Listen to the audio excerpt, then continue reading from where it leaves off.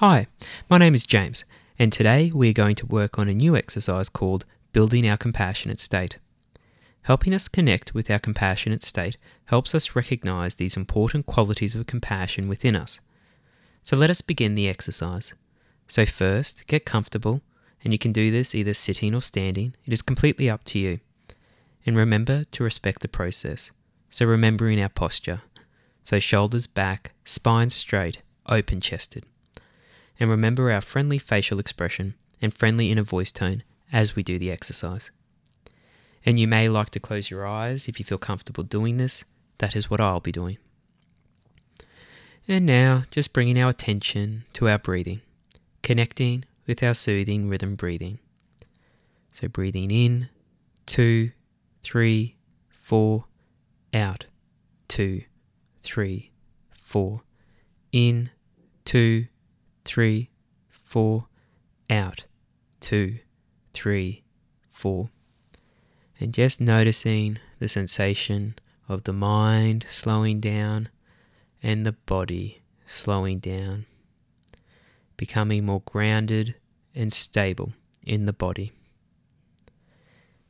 Continuing with that breathing rate, keeping that smoothness in the in and the out breath.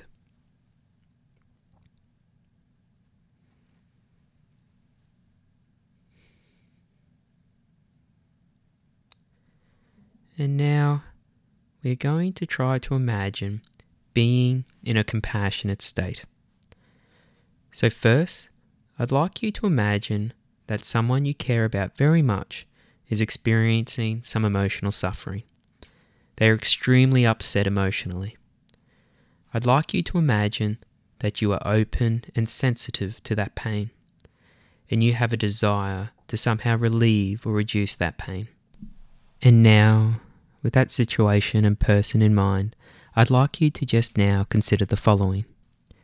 What do you find you are paying attention to here?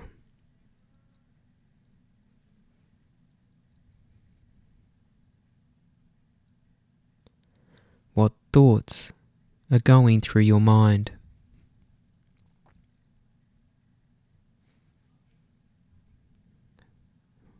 What are you imagining in this situation?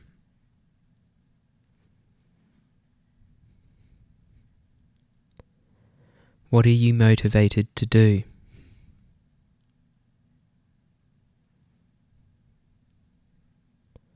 Behaviorally, what do you see yourself doing?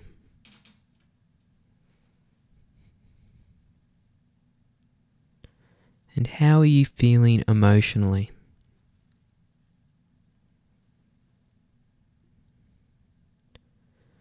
And now just connecting with our breath again. Breathing in, 2, 3, 4, and out, 2, 3, 4. Focusing back on our body and how it feels to be seated in the chair. Now this may have seemed like a strange thing to do, but this is very normal. Some people find compassion really difficult and believe it is weak, that it wouldn't help them or others, and sometimes they even believe that they don't deserve it. Sometimes when we start to imagine what it feels like to be compassionate, it can highlight some of the feelings of sadness, anxiety, or perhaps anger that might seem a bit difficult to deal with. And these experiences are very common.